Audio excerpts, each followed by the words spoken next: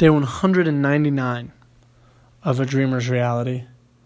And today, I want to go talk about something that we talked about yesterday.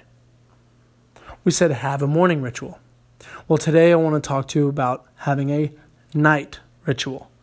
Having a routine you do every single night before you go to bed that collects your thoughts from the day, that maximizes everything you could have gotten out of that day, and making sure that you go to bed with a positive mindset.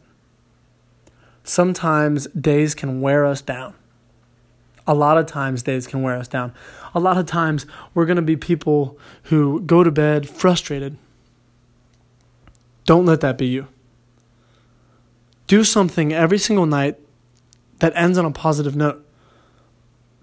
Maybe it's reading 10 pages of a positive book. Maybe it's a mantra that you say every single night to yourself in the mirror that you are happy, you are happy, you are powerful, you are powerful, you are loved, anything. Make sure that you go to bed with a smile on your face every single night, because when you wake up, it's going to make a difference. And it's going to make a difference how you sleep.